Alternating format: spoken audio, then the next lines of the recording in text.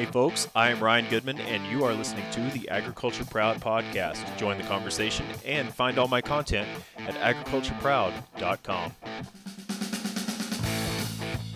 Hey folks, welcome to episode 2 of the Agriculture Proud podcast. I'm your host, Ryan Goodman, coming to you from a very warm Helena, Montana.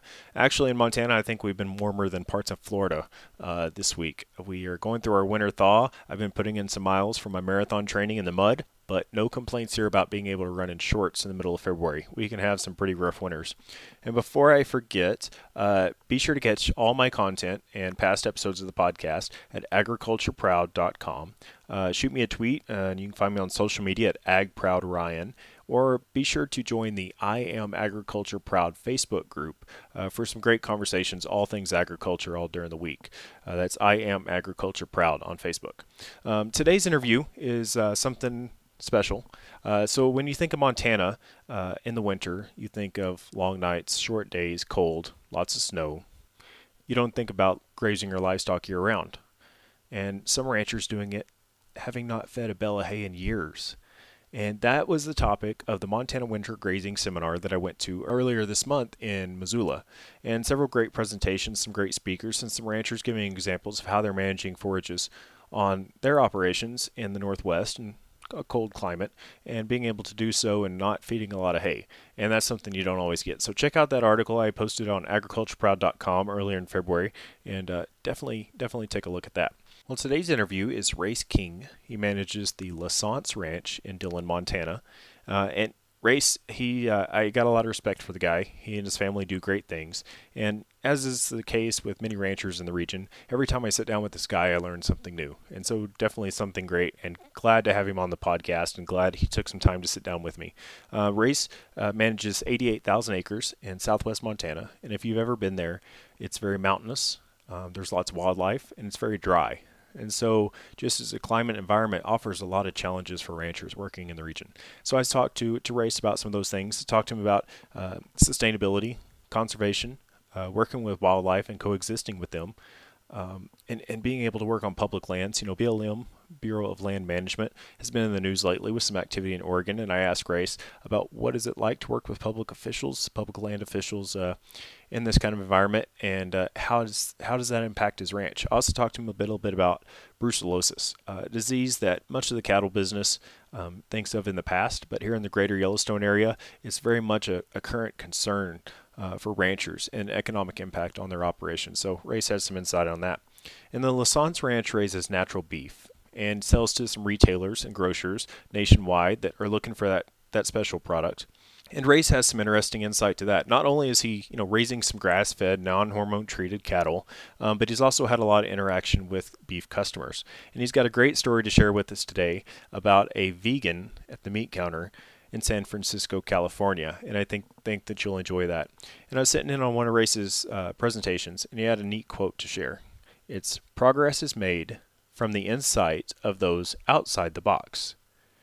And I think you'll enjoy how Race explains that, and how that influences his vision, and as he progresses and tries to manage the ranch for the future and adapt to new environments. And I think you'll appreciate that. So you can find the L'Essence Ranch, l'essenceranchmontana.com.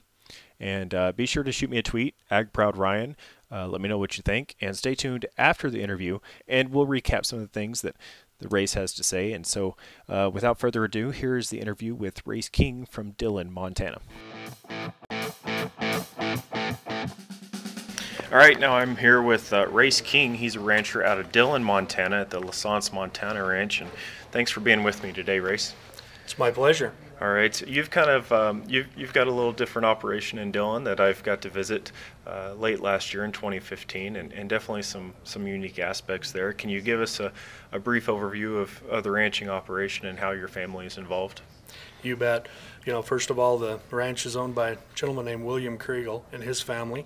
It's an 88,000 acre ranch, basically in one block. So, real unique opportunity to work on a ranch that has great resources, unique challenges, and and some wildlife to boot. And you're in a very dry area there in Dillon, with some fantastic land that's higher up. It's BLM land, so in a very dry climate, and so that brings with it some challenges. You bet. Yeah, I mean, yeah, obviously the majority of that land is range ground, and what we've come to, be fairly successful managing it is with some high stocking densities for relatively short periods and long, and long rests. So we've been real successful doing that, and then the balance of our ground that's irrigated, we do a very intensive, managed intensive grazing, program through it. And you graze quite a few cattle underneath pivots. That's correct, and we've actually tried not to put up any more hay than we have to. We look at haying as a pasture management tool, and we found that we can be very profitable raising, stocker cattle under these pivots, using a lot of electric fence. And you're grazing your cattle year-round. And how long did you say it had been since you fed a bale of hay? Yeah, our mature cows, the mature cows have been since 2006 since they had a bale of hay. So that's something that when you think of, a lot of people think of Montana, it's cold and a lot of snow, but you've been able to manage that and stockpile some grass and make that work for year-round grazing. That's correct. Obviously the winter grass in our area is very low quality, so we have to match that with the cow's nutritional needs, and to be able to do that, it was key that we back our calving dates up and calve a little bit closer to green grass, so that that cow really just has to maintain on that low quality forage. And we do have to add some winter supplement, but in the form of a protein type supplement. And you utilize quite a bit of BLM ground. That's correct. And so what's been the experience in kind of working with federal government employees? I know it's been in the news quite a bit recently. We've got a fortunate situation, I think. We've got good people in our local field office that seem to be really supportive of a lot of the philosophies we have, which is high stocking densities for short durations. I think we're seeing progress made in the resource, and we have a unique opportunity as well. Almost all of our pastures that have BLM or state leases on, we have private land intermixed with that, so it does allow us a little greater flexibility.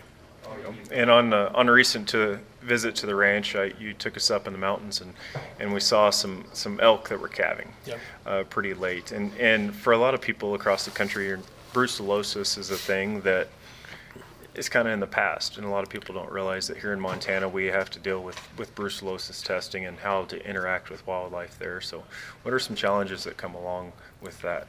Well, just like all of us here, we love wildlife, and we're blessed to have a lot of different species, but some of them do come with some challenges at times, with predators, and elk specifically.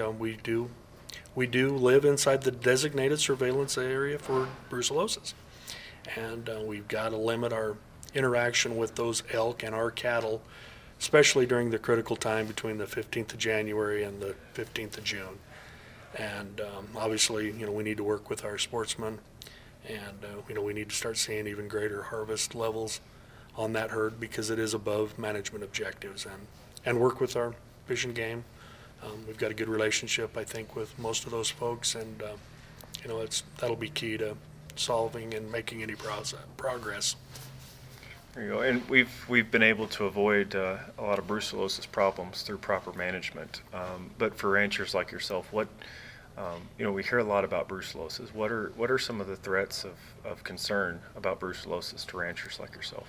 Well, obviously we think about it every year. I mean, as we want to ship any animals that are sexually intact, we go through the bleeding, and while you're waiting around for your negative test, you always wonder what if, and so that's a real risk. The quarantine and the economic things that go along with that could be potentially fairly devastating.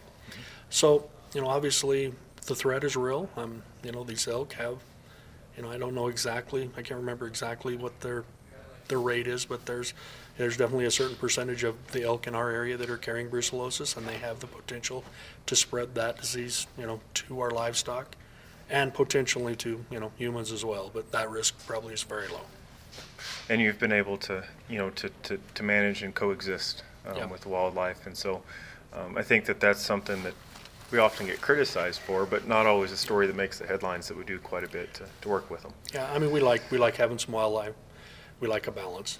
We need healthy populations of kind of all the species, but they all need to be within check. And like I said, they add a lot of value to our ranch. The value of it itself, and into our lifestyle. So it's important, but we still have to run our business. You've got a unique riparian area, right, in a little bit higher elevation, and that's important for a fish species. Correct. Is that correct? So what's a little bit about that and how you've been able to work to preserve that area? Obviously, we have to work with, within the management objective, and, keep the proper stubble height, and graze that at a time when, we're aware of the issues with those riparian areas, and we just got to, we just have to manage it. For sure. So, switching gears a little bit. So you've got a special operation. You've devised kind of a marketing area with your cattle, where you've had the experience and opportunity to work with our end consumer and some different restaurant chains. And so, how has that experience been for you? It is really satisfying to get to spend some time with any of our end consumers. They bring a unique perspective, and they have a lot of questions about what we do and how we do it, and I think it's really kind of opens your mind a little bit. Sometimes they ask those questions that might seem somewhat naive to a producer, but really, why do you do this? And it really gives you an opportunity to sit back and ask yourself, why do we do that? And because there are a few things that we've been able to eliminate from our operation just because we really couldn't answer that question. Why do we do that? And so that's good. At the same time, we get a great opportunity to show why we do, the things that are really important in our day-to-day management, and why the traditions have passed down from generations on animal husbandry, and and all of these things, and why it's important that we have a full toolbox when we go out there and need to take care of animals. What's a moment or an opportunity that really kind of sticks out with you, or sticks out to you, that when you were engaging with an end consumer or visitor to the ranch? Yeah, I had an opportunity several years ago to be doing some demos in the San Francisco Bay Area at some stores, and had a consumer come up and watched a slide presentation that we had going on in the ranch and how we did some things. And obviously we were cooking and serving a beef product, and you could tell she had some questions, but she was really hesitant. And I offered a sample, and she told me that she had chosen several years before that not to eat beef. And I go, that's fine. She was vegetarian, and we were both polite. But within about 3 minutes, she showed up with her 2 children and served them the product. And it really got a really interesting conversation going. And I think what I learned from that was that there is a lot of misinformation out there. And I think people really do want to know why we do certain things on the ranch, production practices. More often than that, they just want to know we care and want to know a little bit about our operations. And I think anytime we have the opportunity to reach out and talk to those end consumers, I think we need to take that opportunity. There you go. In a presentation that you were making on just sharing some of the techniques that you'd implemented on the ranch, you mentioned a statement to the effect that progress is made from inside of those that are outside the box.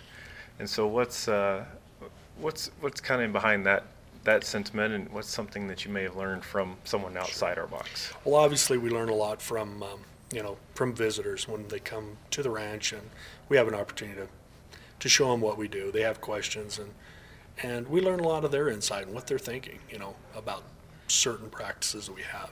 But really, I'm working for an owner that really had never owned livestock before he purchased this ranch, in 2000.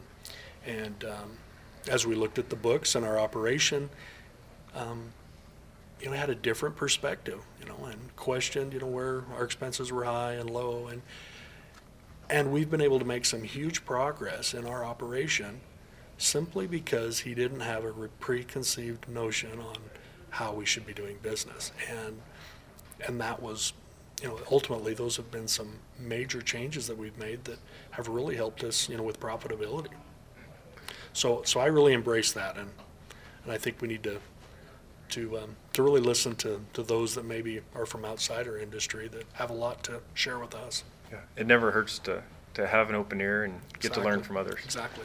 There you go. So and finally, you're pretty involved in the ranching community, not only locally and state, but nationally. And why is that important to you? And what advice would you have to other ranchers that may be questioning the need to be involved? I love this industry. I love what we do, and I love the opportunity to be able to work with my family. And this industry just, like I said, it means everything to me. And so it's an opportunity. I serve because it's an opportunity for me to give back. And I learn so much as I'm doing that.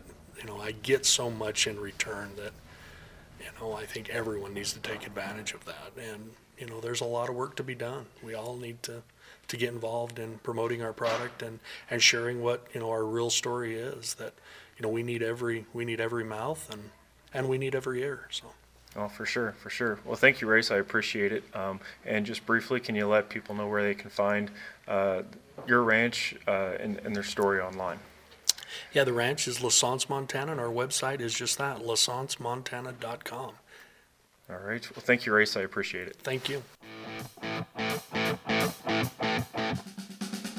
Boy, let me tell you, I was sitting there listening to that, and Race has a lot of good things to share. I hope you really enjoyed that. He covered a lot of topics there in a very short amount of time, but I won't rehash a lot of them, but just kind of touch on, he talked a lot about his grazing practices and how he's able to plan that out, even in a harsh environment like Southwest Montana, to be able to graze his cattle year-round. And I think that's, we could take pieces of that. Not everybody is an ability to have the manpower to do that, or to be able to not feed hay parts of the year, but definitely pieces that we can all take and adapt to our operations. And then he talked a little bit about operating on public lands, whether that was working with the BLM officials, working with wildlife, and the challenges that come with brucellosis and that disease that still affects ranchers in the greater Yellowstone area. And I hope, if you don't know much about that you'll take time to go look up a little bit more about brucellosis. And I'll include a link here in the show notes to be able to share a little bit more information about that and how it really does impact ranchers in the Yellowstone area. And then Race talked a little bit about his conservation work, with wildlife, making sure he coexists with that. He didn't quite talk about that enough. He's got lots and lots of things to share, and he's done a lot of great work. And it's amazing to be able to see. I hope that you take a look at some of the videos on the L'Essence website, and be able to see what some of the work is that they've done, the attention and focus that they've had on managing their land. And then, hey, the story about meeting a vegan at the meat counter in San Francisco, not something that we all get to experience, but I definitely applaud Race for taking the opportunities that he has had to go out and meet with consumers, listen to their questions, and not just listen to their questions in order to answer them and give them education, but to say and reflect, how can I address this in my management? This is a concern. How can I take this back to the ranch and be able to utilize that? And I think that we all need to maybe think a little bit more about that instead of trying to educate, which is such a dirty word when you're talking to food consumers. Instead of doing that, say, all right, this is a concern. Is there something in my operation that I can do to adapt to address this? Is it a concern? And so, some pretty smart stuff right there. And then leadership, being involved. I can't say enough for it. I met Race while he was on the board of directors of the Montana Stock Growers Association during my time working there, and a great guy and great input on lots of things. He's a pretty quiet guy, but you get to know him. He's good for a few jokes. You got to be careful when he starts telling you stories.